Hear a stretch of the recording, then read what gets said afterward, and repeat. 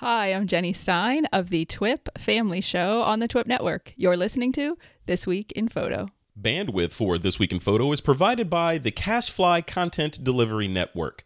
Send your web content blazingly fast with CashFly. And now, pay as you go. Start with 2 terabytes free by going to CACHEFLY.com and use the promo code TWIP.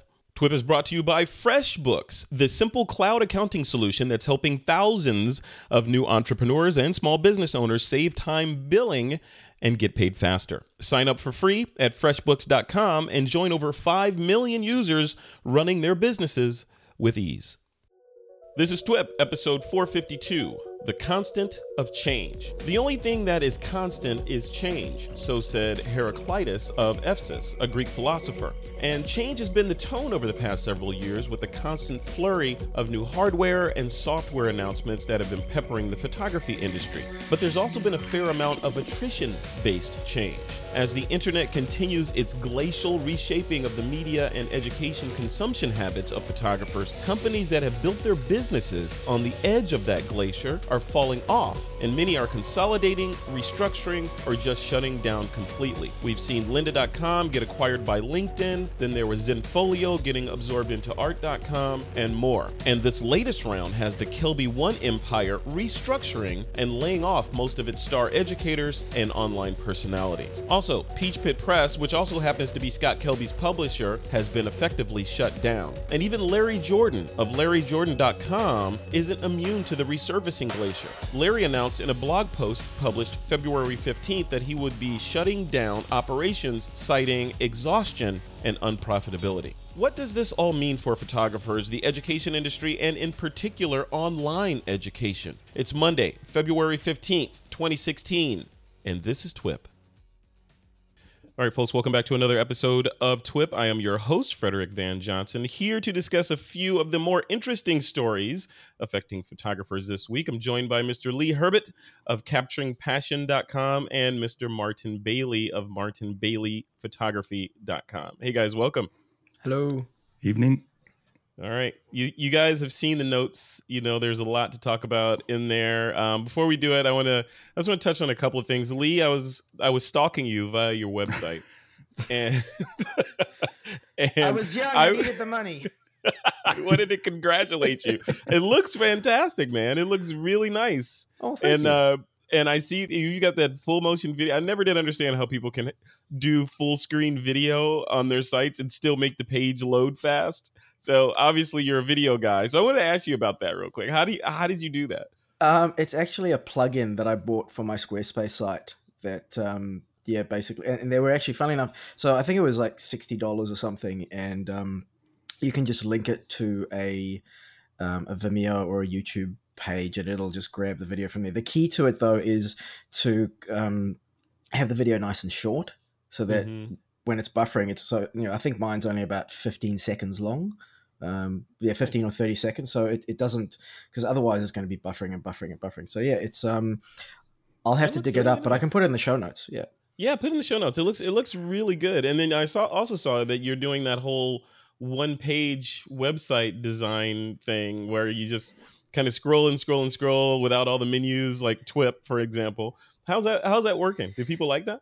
It's I did it about 3 or 4 months ago, and I'm still experimenting with it. So I'm still not sure if I'm gonna stick with that, because so Capturing Passion, what that site is designed to be, it's basically just like a big show reel for my video work clients. So if I'm at a networking event and I'd like some video done, have you got an example of your work? Go check out my website. There it is. But if you actually have a look sort of on the right, there's more stuff for some of the training things that I do and tutorials and stuff like that. So I wasn't ready to commit to everything being on a single page. So the stuff that makes me money is on the front page, and then I'm still sort of keeping the other stuff kind of there as well. So I've been doing it for about 3 months, another 3 months, so 6 months total, and then I'll look at all the analytics and stuff and decide if I'm going to stick with it or not. Well, it's a good example of a very well done page. I would encourage people to go check it out. It's at capturingpassion.com. Go hammer on Lee's site to make sure that it will stay up under pressure. So, Yeah, it's a good just test. keep loading pages, keep hitting reload. All right. Well, welcome to the show, man. It's always a pleasure having you. And Pleasure to also, hear. Mr. Martin Bailey of Martin Bailey Photography. Martin, you are you're always traveling, right? And you're about to head out on a Japan winter wildlife thing, Yep. right? Yeah. More snow monkeys. Are we gonna see some snow monkeys? What's going on? Yeah, the snow monkeys. I've just got back last Friday evening. I got back from the first of the two Winter Wonderland. I call them Winter Wonderland tours because the place is amazing. But finished the first one last night, and I start the next one on Sunday evening. And yes, we'll be going over to the snow monkeys, but then heading up to Hokkaido, the northernmost island of Japan, for a further 9 days of cranes, eagles, and all sorts of goodies. I think you need to bring a drone out there with you and get some aerials of those snow monkeys, Martin. Hey, you know, after the last show, I did take a DJI Osmo with me. I ran straight to the store and picked one up. Did you get one? I got did. one. It's your fault, but I'm glad you told. What do you think? I think it's great. You were right about the mic, but it actually it's better than I thought. It picks up some audio. But when audio is important to me, I'm using an H6 recorder anyway. So same here. Yeah. Well, I have before we dive into the show, I have a problem with my Osmo that I'm testing now. I'm going to record a little example / I don't know. I want to share my results of some things that I found out. So mine, I don't know if it's yours, but mine and several other people online have found that your audio drifts out of sync over time with this thing. Yeah. And it's funny because I did this interview with 2 DJI people on Treasure Island here in the Bay Area. And I haven't even put it up yet because it's like I got to sync all the clips because the video from that built-in mic and from lav mics apparently drifts out of sync. Lee, you can sympathize. Drifts out of sync over time. So you start, it's in sync, and by the end of the 14-minute, because it chunks in 14-minute clips, at the end of that 14 minutes it's like bad Godzilla movie. It's it's not matching at all. In the DJI forums apparently people are rightly so upset about it, but I'm hoping this is a firmware update. Otherwise it's just going to be a sync thing, record separately and do like a clap or something and sync from that at the beginning. But let me know. I would do some tests, Martin, before you go out into the field with that thing. Well, I've been doing a few short clips. I haven't done anything really long with it yet, but it's great. I mean, I love being able to just handhold and get 4K video at that quality, without any. I love it. Yeah. Aside from that, I mean, I think the workaround until they fix the onboard thing is obviously just to do your hand clap and sync like we used to do back in 1943 or something. We still do that. I do. I thought I have Pluralize. Have you guys heard of that software, Pluralize? Yeah. From Red Giant Software. I have that, and that thing, it's magical. You're supposed to just be able to throw any audio and video at it. It'll analyze the waveform and then sync everything up and then spit out a Final Cut or a Premiere Pro project for you then to go cut up. But it can't sync with the Osmo because the Osmo's reference audio is out of sync. It's like the source of truth is lying. So anyway, I'm working on that. I've been doing. It was actually Sharky James of the Petapixel podcast got me onto the Zoom H6. I've been using a Zoom that I plug into an iPhone, but he got me onto the H6, and I'm loving it. I'm just doing, because over the years I've done a lot of audio recordings to kind of augment my photos. But I've been getting like the cranes honking and all sorts of different sounds, and just building a library. And that thing's great. I should have made that my pick of the week, but I've got another thing to talk about. Oh, okay. Yeah, I love it. I have one of those too. It's great. It's like the Optimus Prime of digital audio recorders. Yeah. It's modular, and it just does everything. It's very cool. Amazing. All right, guys, let's jump into these stories. The story number 1. This is, unfortunately, you could almost like set your watch by these things happening. So Google is shutting down Picasa, and also I want to say that they're shutting down Google Glass, but they at the very least have shut down all of the social accounts, the Facebook, the Twitter, Instagram, etc., for Google Glass. So those are gone. So, it looks like, so here's the little lead in I wrote. So Google is pulling the plug on yet another beloved service, Picasa. The company says this move is so that it can focus efforts on Google Photos. Google has also shut down its social media accounts for Google Glass. So Lee, Herbet, looking at this, on the one hand, you could say, come on, Google, you're always shutting these services down. Look at all these things you start with big fanfare, then you shut off. On the other hand, you got to commend them. They're saying Google Photos is where it's at. This is going to be the new thing. And, why have two things and two sets of resources working on two products when we can focus all of our efforts on making Google Photos great? What do you think about this? I'm very curious to see how people react to this, because when Apple does something like this, when they killed off iPhoto and then brought on Photos, there was a lot of hoo-ha, a lot of people complaining, and it'll be interesting to see if Google gets the same response. I think it'll also sort of tell a little bit as to how many people are actually out there using these services.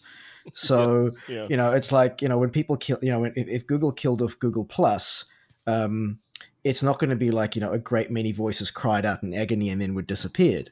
It'll just be like, oh, Dave in the corner is really upset. Oh, that's a shame. Sorry, Dave. Sorry. I know. But I think you are right that they, we do need to give them credit that at least they're not just sort of going, right, well, it's dead, deal with it. They're going, well, look, we've moved on to something else and we're taking a different approach. And, I read the announcement and they sort of said, if you're using it now, it'll keep working. It's just we're not going to keep updating it anymore. So if you want to keep using it, keep using it. But we're going to the future. This is how we're getting there. Come along with us. We'd love you to have you on the journey. Yeah, it's saying they will no longer support the Picasa desktop application as of March 16th, 2016. In addition, they'll be archiving Picasa web albums data at a later date while encouraging those users to convert over to Google Photos. Martin Bailey, what about you? The loss of Picasa, was it just a necessary sort of hanger on and it just needed to go? Or, the other way to look at it is like Google alluded to in their article in the blog post, there are lots of people that are using this that have invested a lot of time building albums and doing all sorts of things. They put their lives into Picasa, and we know what I say about putting your life in a cloud service, but they put their lives into this app, this cloud service app, and then of course Google says, "Hey, we're moving in that direction." What do you think, Martin? Well, I think we're obviously on the same page with that. You don't really want to be putting your lives into any cloud service.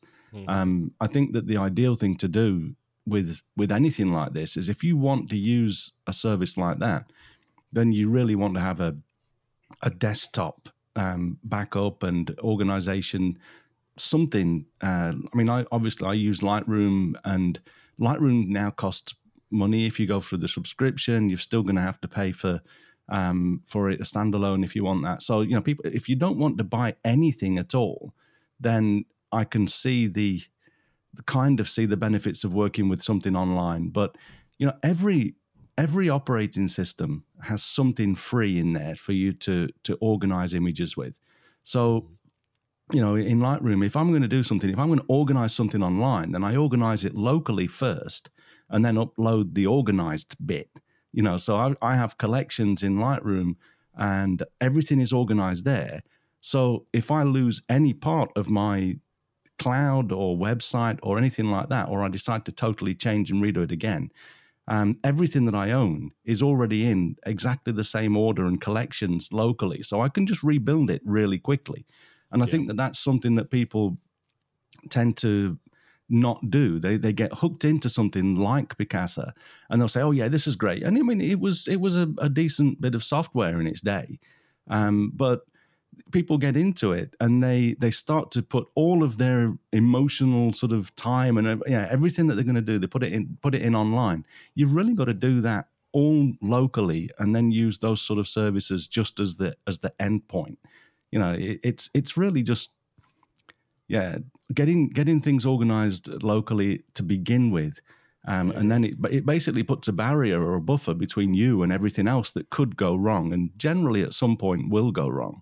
Yeah, I mean, especially with these services, it's scary because it's, you look at them in the marketing programs and the marketing push they have for these free services is really enticing, especially you don't have a whole lot of money. You're like, give us all of your photos, we'll take care of them.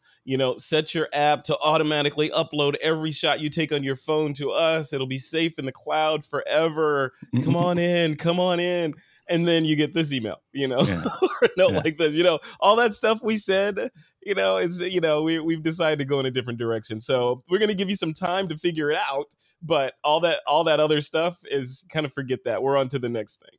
So, so like you said, maintaining your own archives, backing your own stuff up, and then instead of using these online services as the alpha, use them as the omega, right? Yeah, right. Your online, your home computer is the source of truth. That's your alpha. Everything else is omega. It's the ending. It's the secondary stuff.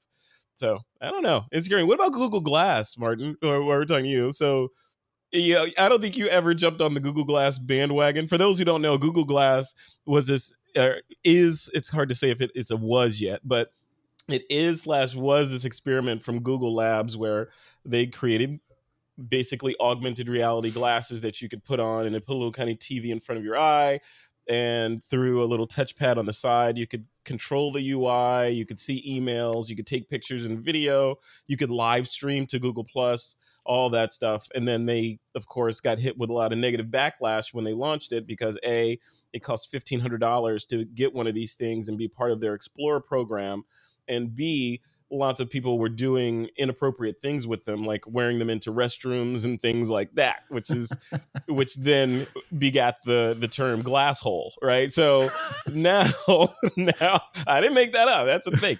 So now, as of we're reading this thing. This comes to us from TechCrunch and Reuters. Google has closed down the social accounts for Google Glass. So does that mean they're refocusing it and doing something else and they're going to rebirth it? Or does this just mean, the landing gear is down and the plane is taxiing into the gate? What do you think, Martin? Yeah, I mean, it doesn't look good. It's definitely a sign that they're rethinking their strategy around Google Glass. I never did get a pair, but I thought it was a cool idea. And if anyone's going to make that work, it's going to be either Google or Apple.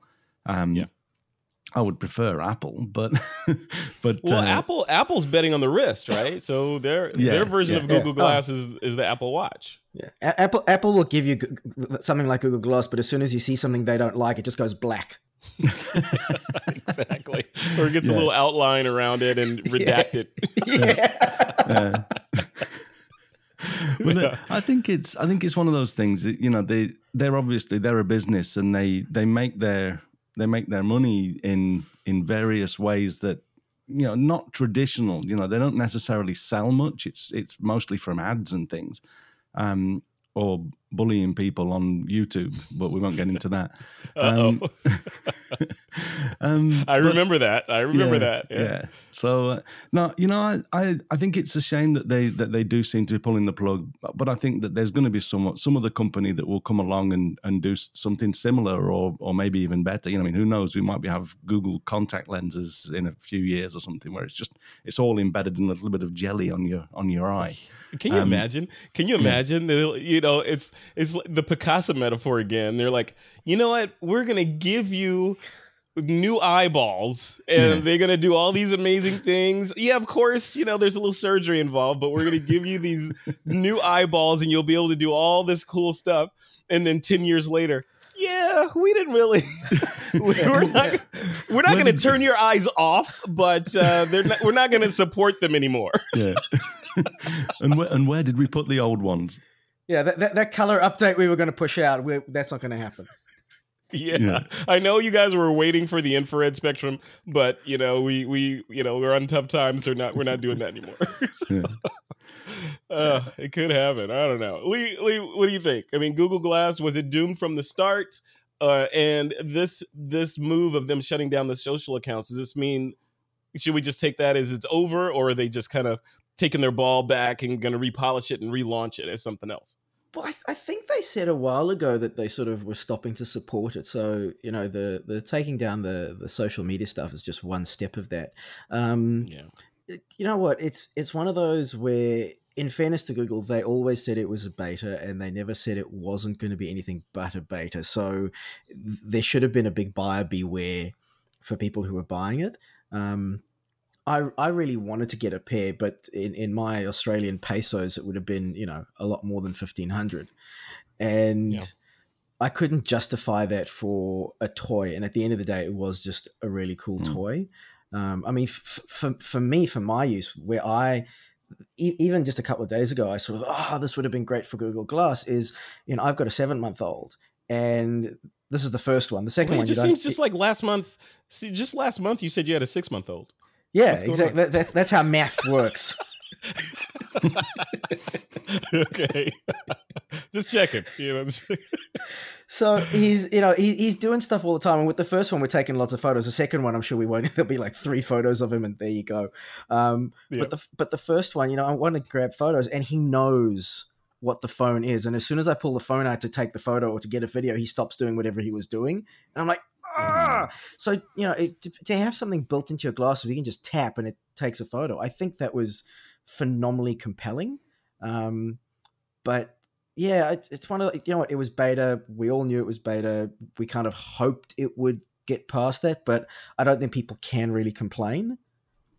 Yeah, you can, but they did put a lot of marketing effort behind it, right? And they were like painting this picture of this future utopia where you could do all these cool things with the glasses, kind of like the self-driving car thing, right? So you could argue self-driving cars are beta too, and if they don't push them out, then it was just a beta, it didn't matter. But now they've got us all excited about these driverless Ubers floating around the world. But right? Frederick, if you're in an abusive relationship and they keep abusing you and you keep going back, sounds like being an entrepreneur.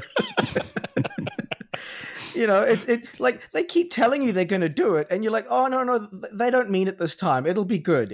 Oh wait, they did it to me again. I know. You are so right. It's so right. We're battered. We're the battered spouse, male or female, in this relationship. But yet, because we're addicted to technology and all these cool things, and they keep going back. So to your analogy, Lee, it would be like, I got beat up again, but here's a gift. I just got a new iPad that makes it all okay, and then it happens again. I don't know. And if you're okay with that, and nobody's actually getting hurt, I just want to throw that out there. Then if as long as you go in understanding that, hey, look, this is a beta, have fun with it. It may not work tomorrow.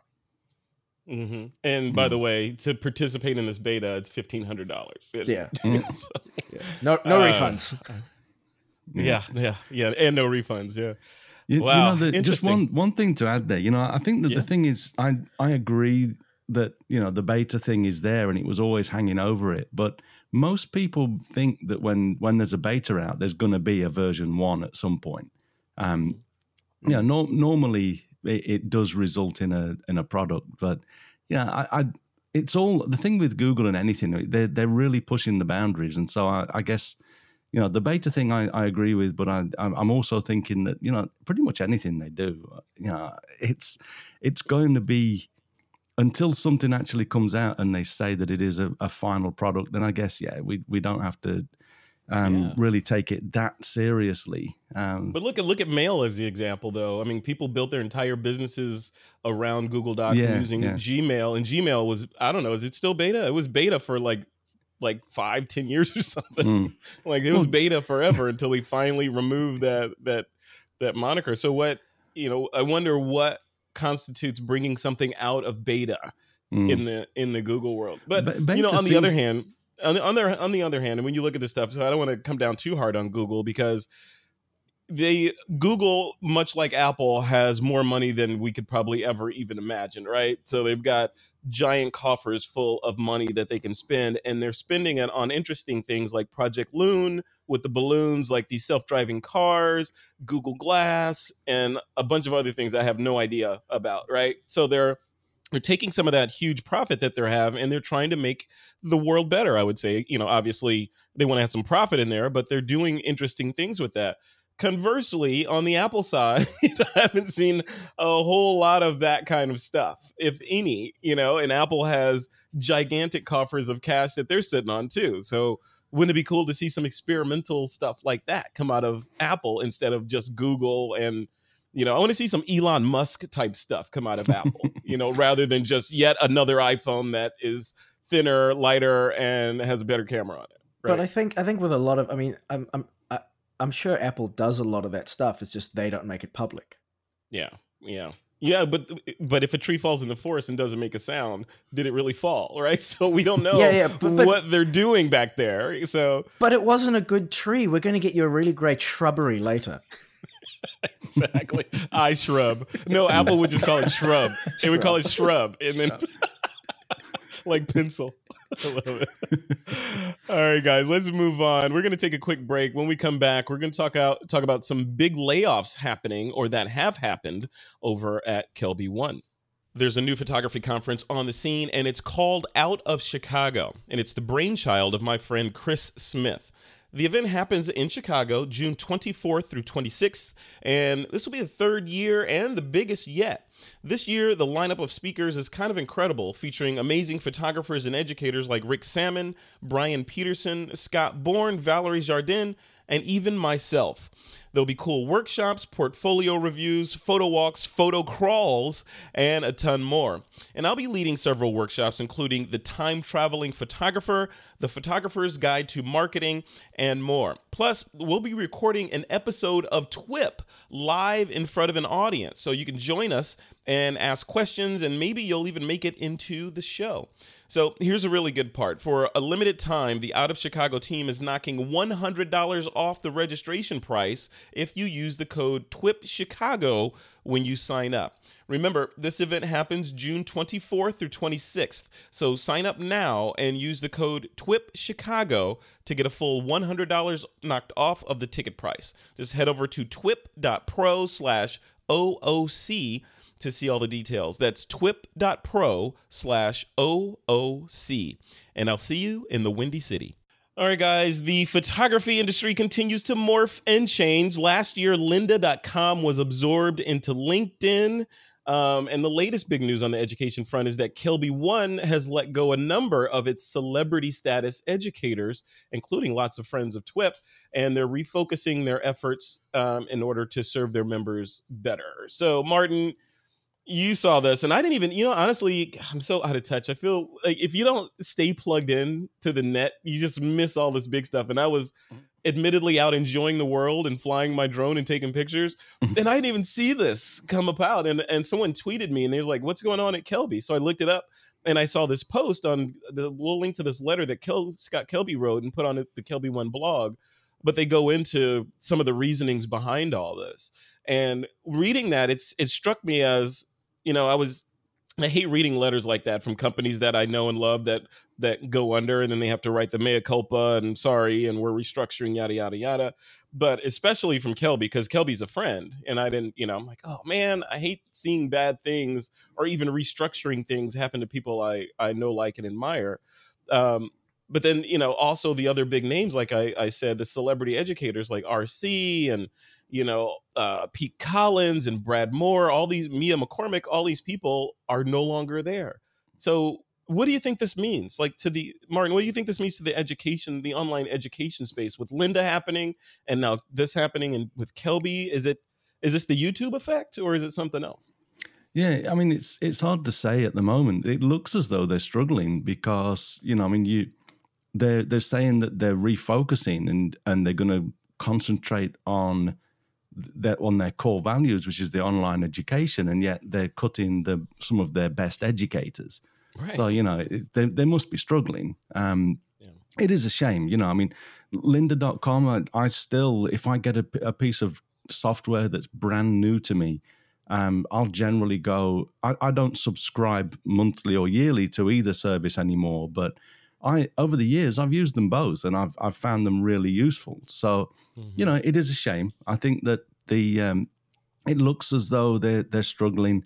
I hope that they're able to get through this, and I would love to see people like RC and Pete Collins, Brad Moore, and Mia McCormick. Just those four are the ones that are listed. I mean, I love the way RC delivers his training. I think he's really talented, and so I'd love to see those guys either back or go off and start to do stuff themselves more. But I think the thing is, any service like this has got to be hurting because there's a lot of competition now. And there's a lot of people that are putting out videos with a lot of good information in, just as for the marketing benefit.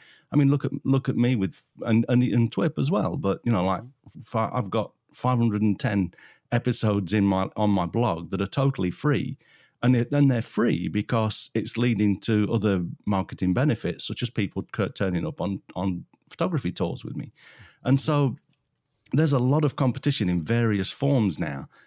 Even directly training and other, either for photography or for software like lynda.com does more. It's got to be a hard space to be in at the moment. So I would have liked to have seen, rather than, okay, we're going to concentrate on our core principles and cut most of the people that really enable us to do that. I would rather see a total morph and actually something totally different, right. And where they could move into a space that even create a new space, just like reboot the whole thing, right? Right.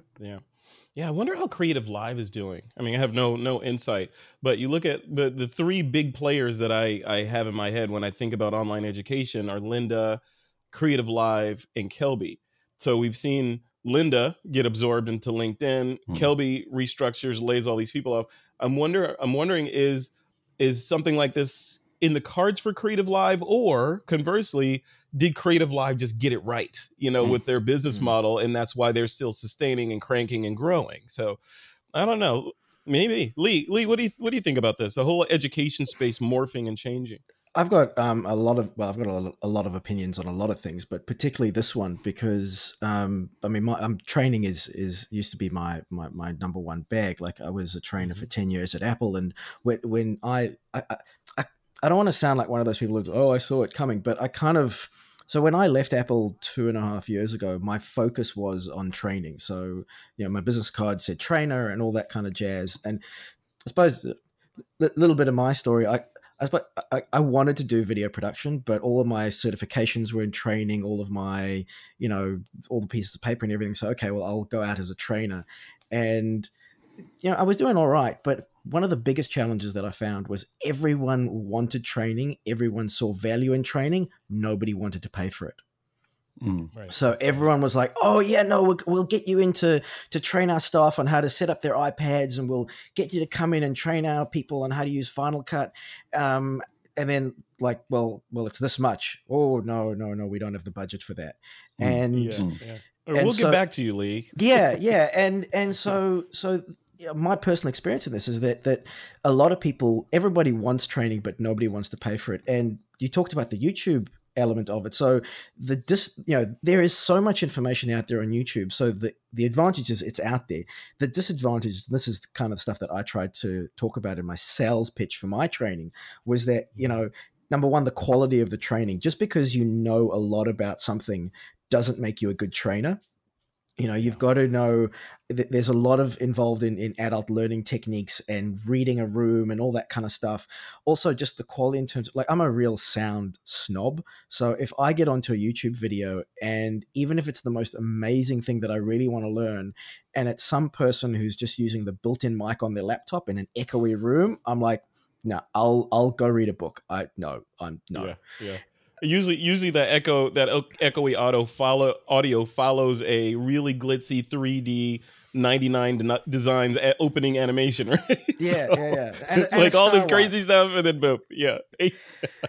So, and I mean, on this topic, I just got a thing in my feed this morning that Larry Jordan, who's one of the big Final Cut and Premiere training houses, they're closing down. So what? Yep, Larry Jordan. I'm a subscriber to Larry's. Oh, you will get an email shortly to explain to you what's going on with going forward. So That's scary. Well, I was thinking about this morning when the show notes came through, and I think where it's going is, at least what I see with a lot of my friends, is in terms of distance learning. So stuff like online tutorials and things like that. I think that's kind of going away. I think the reason why Linda did all right was because they had such a wide range of stuff. So I think in this case, specializing is actually not a good thing. And I'm finding that where people do still see value is in hands-on training. So things like Martin's workshops, Valerie's workshops, people actually making an event out of it. So traveling and having hands-on experience is where people see value. Whereas just the classroom sort of, what we used to call chalk and talk, I think people are going to struggle to get money for that. Yeah. I mean, it's the different modes of learning, as educators say. You guys may or may not know, I sit on the board at Brooks Institute down in Santa Barbara. I'm the vice chair of the board down there, which is a brick and mortar school.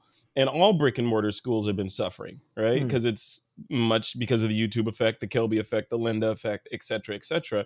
Why should I fly and go to school there when I feel I can get an education online or from books and that kind of thing? But there's the different modes of learning, right? So there's the some people need to have their butt in a seat at a certain time and be able to raise their hand and ask their question and interact directly with another human in order to kind of grok the information. Some people hate that and would rather sit in front of their iPad alone, with a glass of wine and learn about a particular topic.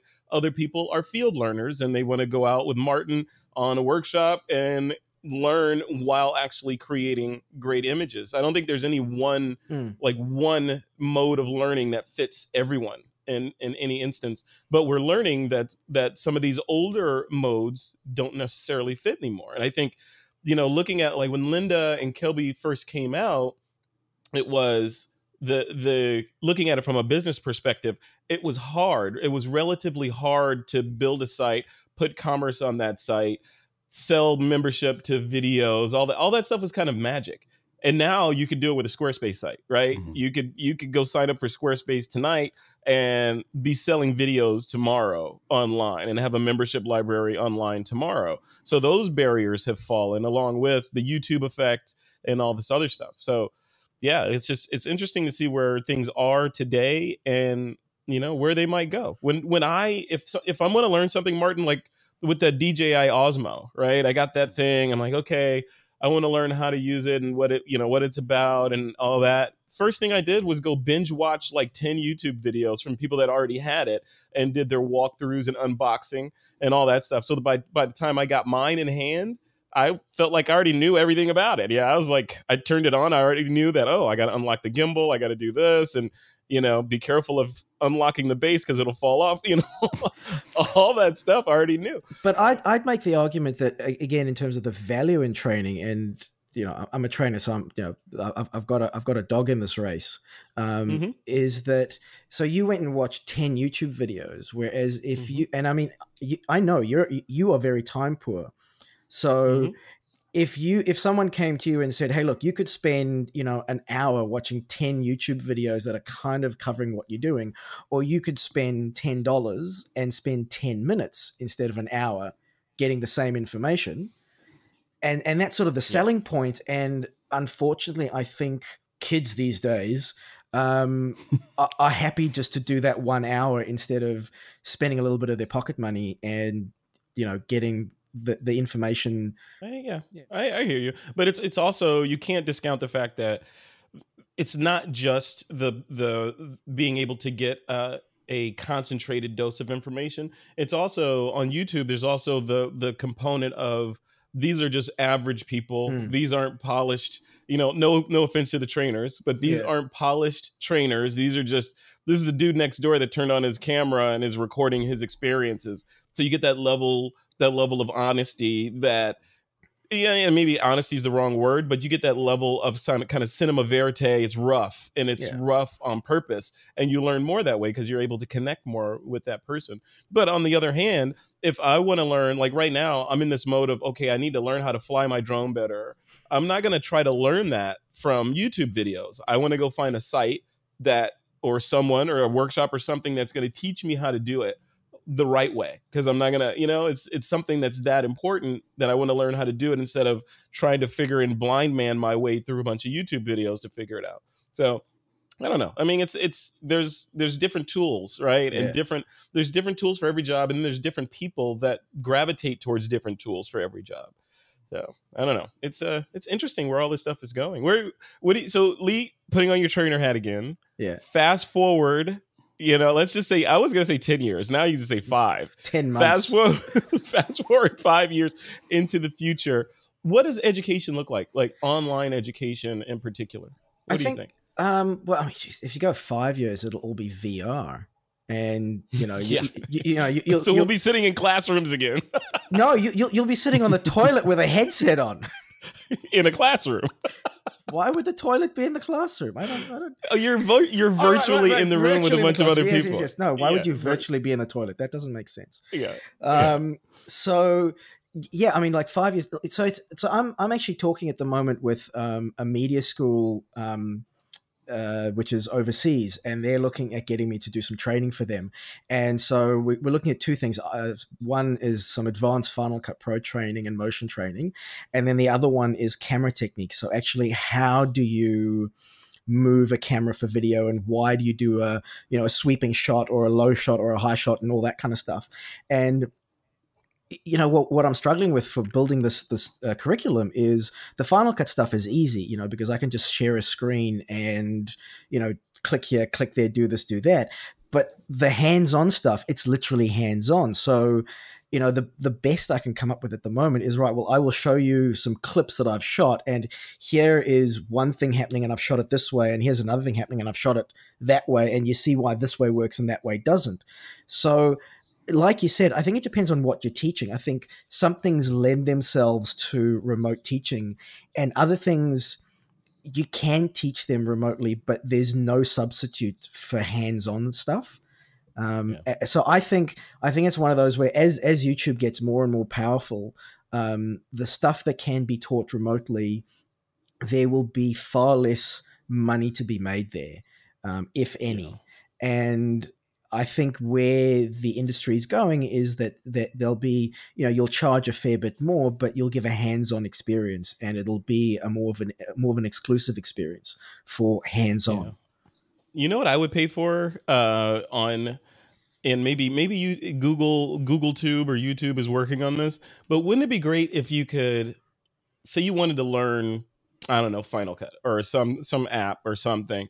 Wouldn't it be great to get a curated experience? Right now you can do playlists and all that stuff on YouTube now, but wouldn't it be great to be able to say, okay, these people have gone through and found the very best YouTube videos that cover these topics and put them together, and I can go watch those. Cool idea. Right? So like a curator that's going in and sifting through. They have this for apps in the App Store, because the App Store has the same issue, and they have people that go through and say, we found the very best 10 apps this week for first person gaming or something like that. And you don't have to go through and kind of blind man your way through it. You just go to their list. Wouldn't it be great to have something like that for YouTube too? I don't know. All right, guys, let's move on. We got one more story to get through. We're going to take another quick break. When we come back, you're going to learn how to turn small potatoes into millions of dollars. This episode of This Week in Photo is brought to you by FreshBooks, the easy-to-use invoicing solution that's helping freelancers and small business owners get organized and save time invoicing.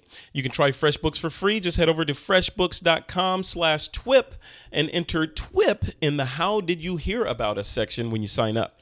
And as I've said on This Week in Photo before, we use FreshBooks as the back end to basically run most of the stuff behind the scenes on this business, to keep the lights on and to keep everybody happy. Because as we all know, as creative professionals, we're not necessarily focused on capturing our income, expenses, and tracking billable time and all that.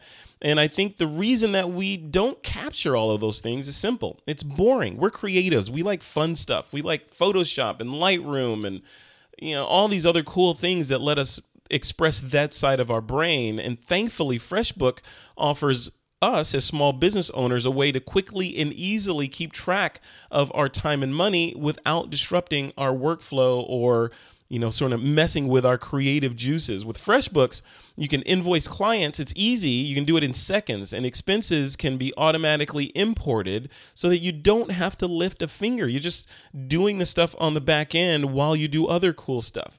You can even track billable time as easy as starting a timer on your mobile phone. You can whip up business reports. You can stay on top of your income, expenses, and tax time is coming up. So with a couple of clicks, you can generate reports for your CPA or your accountant so that you're staying out of trouble. So grab some popcorn, learn how to FreshBooks by watching some of their free Getting Started webinars. I'm a big fan of webinars, and they've got some excellent ones online for you to check out.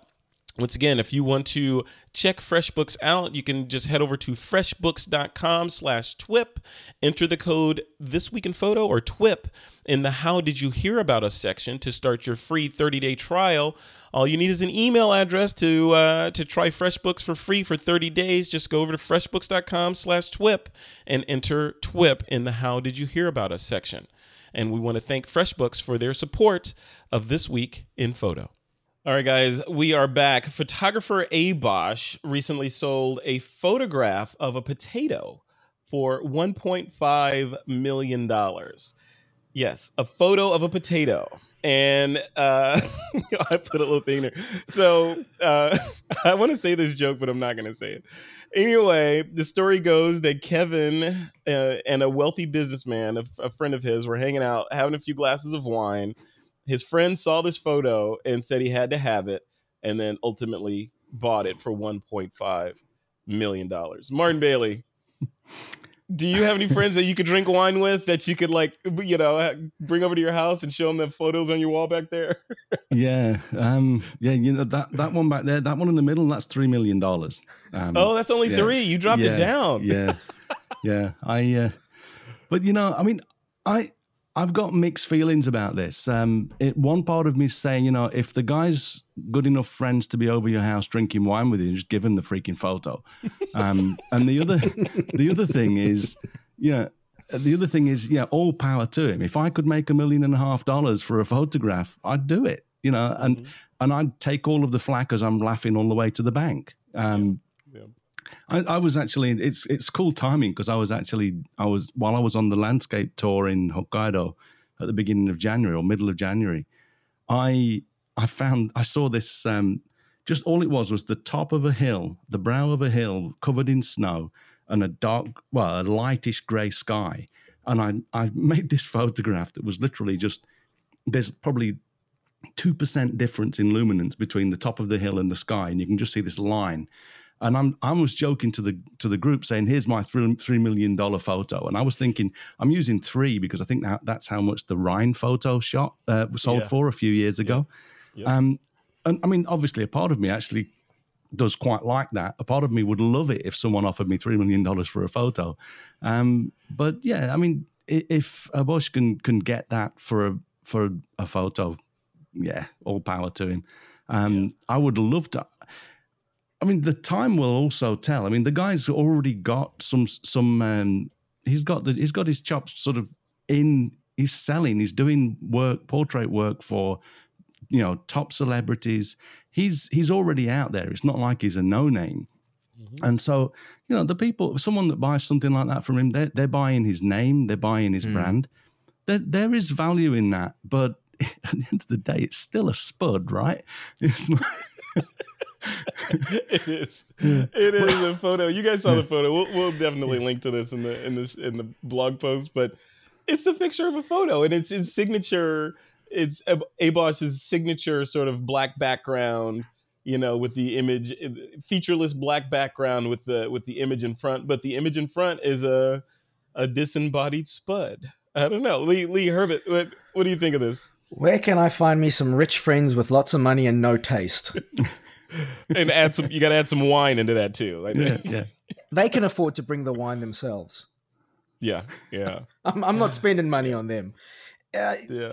I mean, Martin said it all. It's, this guy's already got a name, so you're not buying a photo of a potato. You're buying a photo of a potato by this guy in the style, and there's obviously some very wealthy people who see value in it, and as much as it pisses me off whenever I see something like this, it's like, you know what? If you can do something and there's people out there who see a certain amount of value in it, power to you. Mm-hmm. Yeah. I don't know. It's I'm on the fence a little bit, Martin. I hear you. You're like, you should just give that to your friend. But on the other hand, Martin, if you came over to my house and you saw one of my pictures on the wall and you're like, Frederick, I'll give you $500,000 for that. And what's going through my head is Tesla. Okay. No, I mean, I could get a Tesla for that. You could get us all Teslas for that. Exactly. And that's kind of why I'm going both ways, because maybe it depends on the friend. Maybe that's a mercenary thing to say.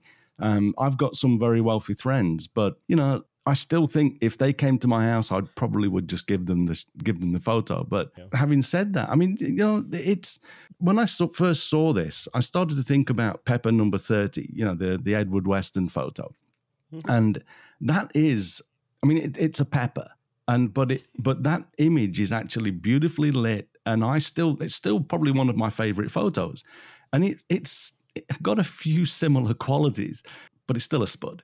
A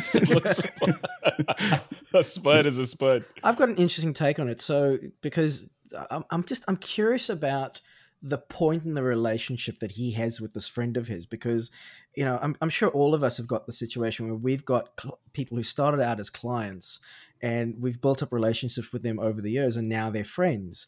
And so, at the end yes, he's a mate of yours and he's coming over for a drink, but at the end of the day, taking photos is what you do for a living, and that is how your relationship began. That may not be how it is now, but Martin, you've sort of said, at sort of on what level of the friendship scale is someone where they're your friends, so you're just like, hey, take the photo, whereas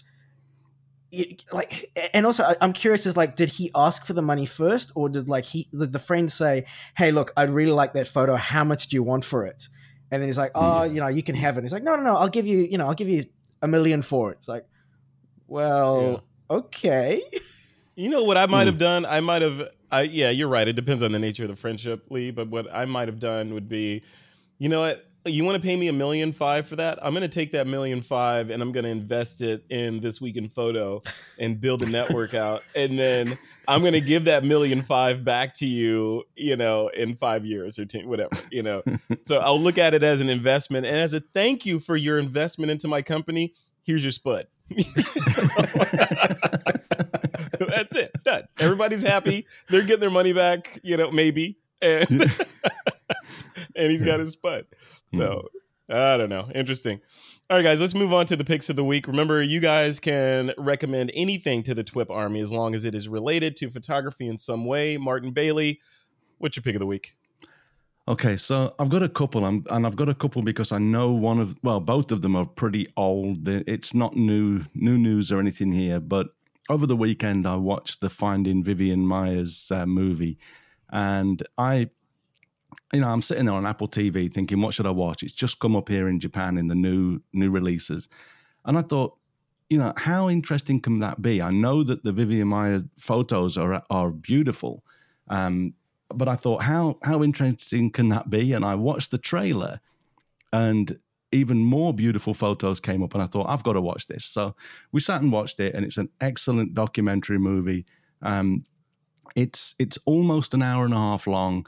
And I honestly was thinking that how can they make it an hour and a half? It was over. It seemed like 5 minutes. It was so interesting, so much stuff in there. So if you haven't already seen the movie Finding Vivian Myers, then go and watch that. The other thing, that's on Netflix, you said? I watched it on Apple TV. I'm not sure. iTunes? Yeah, I'm not sure if it's on Netflix, but. Yeah, and that probably will depend on the country you live in as well anyway. Right. The other thing was I've just brought, how you do workshops and you meet people with cool gear and you come home and buy it.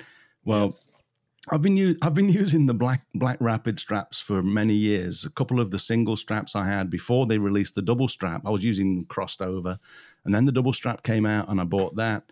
Well, a friend who joined my my workshop last week, for the last 2 weeks, had one of the new Black Rapid Sports. This is a guy named Jerry Abbott. I haven't got his permission to use his name. So, Jerry, if I've just offended you, I know he listens. If I've just offended you, I'm sorry, mate. But it's out there now. But Jerry showed me the strap because it's got this new strap that goes under your arm. And I've got black on, so you won't really see that. But it goes under your arm so that it stops the strap sort of digging into your neck. And I just thought that was just a nice little addition. So I've bought myself a new Black Rapid strap. Nice. It's the Black Rapid Sport, I think it was called. The Sport Sling camera strap. And what's the price of that, Martin? I probably paid too much. I think it's like just under $80 from the Black Rapid site, 79 something. I think I saw. I played a little bit more because I bought it on Amazon here in Japan, and they charge you a little bit extra because they speak English and can order things from overseas. The translation fee. Got it. Cool. Excellent picks. Yeah, I don't think I've seen that Vivian Maier movie yet. I'm going to find that. It's definitely worth a watch. Excellent picks, Martin. Thank you. Thank you. All right, Lee Herbet, you're up. What's your pick of the week? So I've also got a couple, one and then just something that I saw. So my pick of the week is the X-Rite Color Checker Passport video. Look at that. So now, actually, I put the wrong link up. I do apologize. That's actually the X-Rite Passport Color Checker Passport for photography, and this is the new one for video that I'm picking. But the thing is, the photography one works just as well. So if you are just going to do photography, go out and get the photography one. If you're doing video, go out and get the video one. I've got a review that I wrote about it coming up on F-Stop Lounge in a couple of days. I'll put a link up there. Basically, what this is you hold it up in front of your cameras when you start shooting, and then there's a really cool plugin you can get for Final Cut Pro called Color Finale.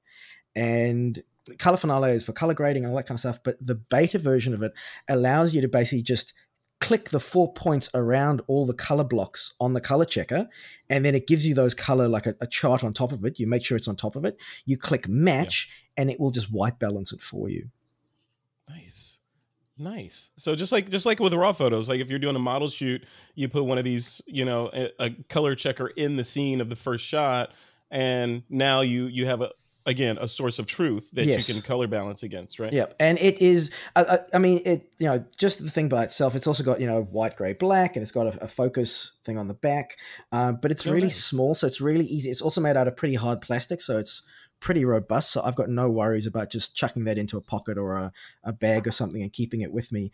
And particularly if you shoot with different types of cameras. So I might be on a shoot with a Sony, a Canon, a Panasonic, and a Blackmagic camera, and trying to get those to color match in post can take so long. And this is really, really good. It's not 100% yet because, like I said, the plugin's in beta, but it's pretty much like 9 times out of 10, it's pretty damn accurate.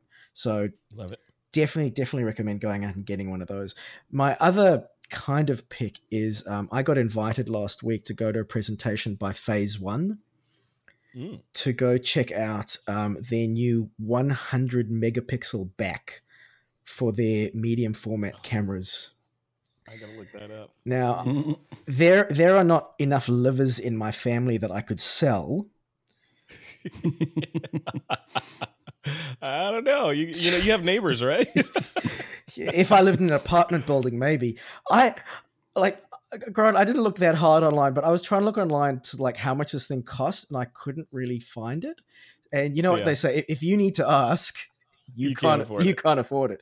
But the presentation, they had Christian Fletcher and Peter, I've forgotten his surname, and Tony Hewitt, some really fantastic landscape photographers from Australia, some of the top guys in the industry come and present, and they were showing some of their photos. And let me tell you, I was like, oh, megapixel, whoa, it's all a bunch of rubbish. But when you see that, like this beautiful landscape image that they've taken, which the image itself is beautiful, and then they go to 100% crop, and you can see sheep on the mountain. Or when they take a photo of a penguin and you can zoom in and see individual hairs, it's... Look, they have a zoom scale on the site too. Yeah. Oh man, look at this. Check that out. Oh god. So, you know what, Martin? I think I see cells dividing. Yeah, Martin, when you sell that $3 million photo, when you sell that $3 million photo, can you lend me a couple of hundred so I can buy one of these? Look at that. Yeah, you can see the detail in this penguin's eyeball. That's crazy. Okay, yeah. Wow. Yeah, but you're gonna pay for that. Oh boy, you're gonna pay for it. Yeah. Wow. I could just sit on the site all day and look at these images. This is crazy. Look at these. You gotta. We'll link to. Oh my god, this is great. They're like 100 shots in every shot that you could just crop out. Like here's one for Frederick's family. I apologize. I didn't tell him to sell the house. Oh jeez, I don't think my house would pay for one of these. Peter Eastway. That's the Peter that presented. Yeah, this is all of his images. Right. Oh, good grief! Wow. Okay. Yeah, that's a little bit. We need to find out how much those cost, Martin. That's Lee. That's ridiculous. Yeah. See, you can see the photographer lust coming out when you can zoom in on an eyeball on a penguin in a crowd of penguins and see the detail in the eyeball of the penguin. But Frederick, it's not about the gear, is it? No. Oh yeah, it is. It's about all of it. Yeah. Hey, just because I have a show called All About the Gear doesn't mean it's not all about the gear. All right. Great picks, you guys. I have a pick too this week. Let me bring it up here on the screen. Here it is. Okay. So this is a site called masterclass.com. I discovered this. I think it was even through a Facebook ad or something, but I discovered this in this. I wanted to put this as a pick of the week, not only because Andy Leibovitz has a course that's coming soon in here, but the way that they built these courses is amazing. They did a really good job of these things, and they're not just your typical, person standing or person in front of a computer doing screencasts or, nothing like that. These, like the one that I purchased was the James Patterson Teaches Writing, and they're Lee, you be proud because they've shot these very professionally. And it's almost like you're sitting down having a whiskey with James Patterson, and he's just telling you what his process is. Wow. It's like, oh yeah, I do this, and I sit in this room, and yeah, I write all my books on pen and paper, on yellow line paper, and I hand it to my assistant, and he's cursing, he's just talking like he'd be talking to his grandkid or something. It is it's crazy. And this one I just found out about, that Andy Leibovitz teaches photography. That's got to be crazy. I showed this to Valerie, and the first thing Valerie said was, she's wearing a Fuji. So I thought I wanted to put this in the show because I thought, considering the conversation that we had earlier about the state of education and like what those folks at Kelby are going through, I would love to see someone like RC Concepcion come out and do a course like this, where it's just it's glossy, it's awesome, it's not crazy expensive. I think they're like $90 to get one of these things, and it's real. It's different than what the training that we've seen so far, and with their fame and their followers, they could launch something like this relatively easily. So I thought this was cool. I thought people would get something out of it. So definitely go check that out. It's at masterclass.com, which is a great URL. The only one that I can vouch for so far is the James Patterson one. I've purchased that one. It's great. But they've got Serena Williams teaches tennis. James Patterson teaches writing. Christina Aguilera teaches singing. They've got Usher teaching singing. They've got, all these people that you would never have access to teaching you how to do the thing that made them famous. So excellent. It's definitely kind of cool. All right, guys, we're at the end of another episode of TWIP. What projects are you guys working on? Do you have coming up? And where can the TWIP Army go to keep up with you, Martin? Yeah, like I say, I've just finished the first of my 2 Japan wildlife tours for this year, and I've got the second one coming up this week. The 2017 tours are already sold out, so I can't just give you a link to that. But That's crazy. All of my tours have a tile on a workshops page. So if you go to mbp.ac/workshops, you'll see details of everything that's coming up. The next one that is actually going to be a pretty exciting tour, but it's not the cheapest tour I've done. That's in Greenland, and the reason for that is because pretty much all of the moving around is done by Zodiacs or helicopters. So Cool. so it's a pretty cool trip. That's cool. But, cool. But we've got some spaces on that still. So if anyone wants to join that, you can. Yeah, we'll put links in the show notes. But that's at mbp.ac. Yeah, mbp.ac/workshops. Yeah, that'll get to all of it. But you can go directly to the Greenland with /Greenland 2016. Okay. Yeah. So do you feel comfortable telling us how much that Greenland workshop is? Because you kind of had me at it's like $7,000, just under $7,000. That's not bad. It's a percentage of what my back that Lee made me buy is going to be. Oh, think of the photos you could take on the trip with that camera. Hey, you know, guys, I've just started a podcast series from the first of my wildlife trips, and I've shot 2 weeks of wildlife with two 5DS R bodies, and you know, it's not a wildlife camera; it's a 50 megapixel camera that everyone is pigeonholing as landscape and still life and all of this.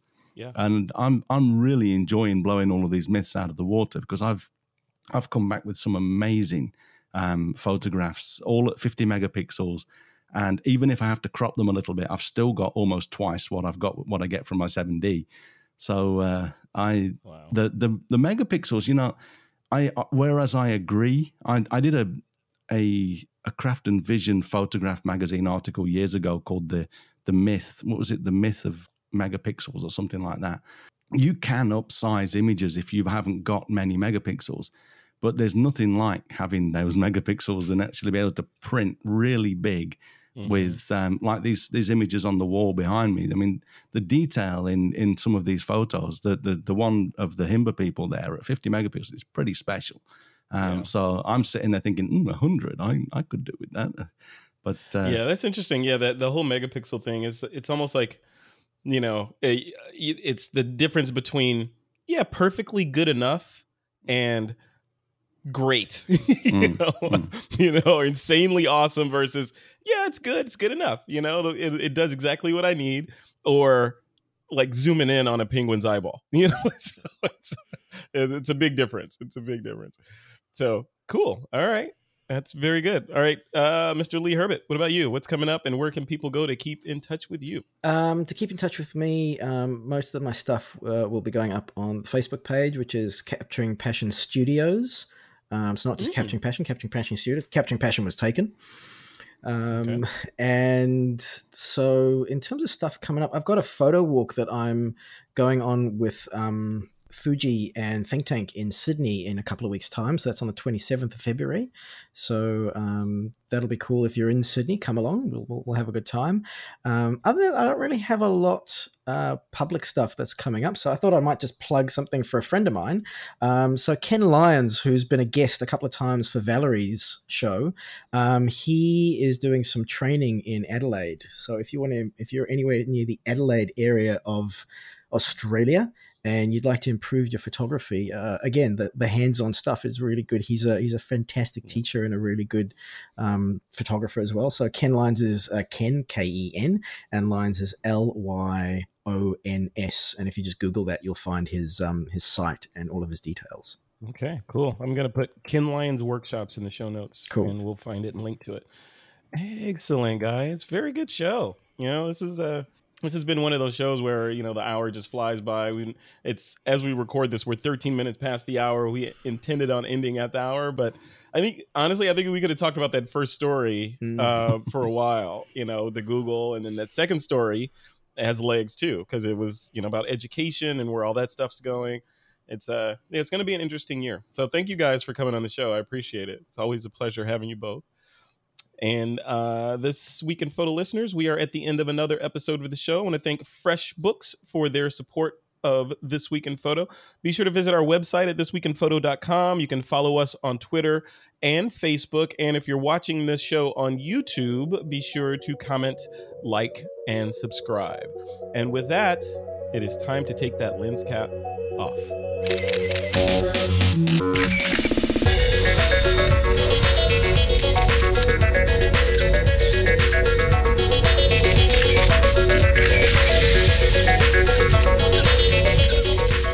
This Week in Photo is a Pixelcore.tv production, produced by Suzanne Llewellyn, with technical producers John Riley and Alutha Jamakar.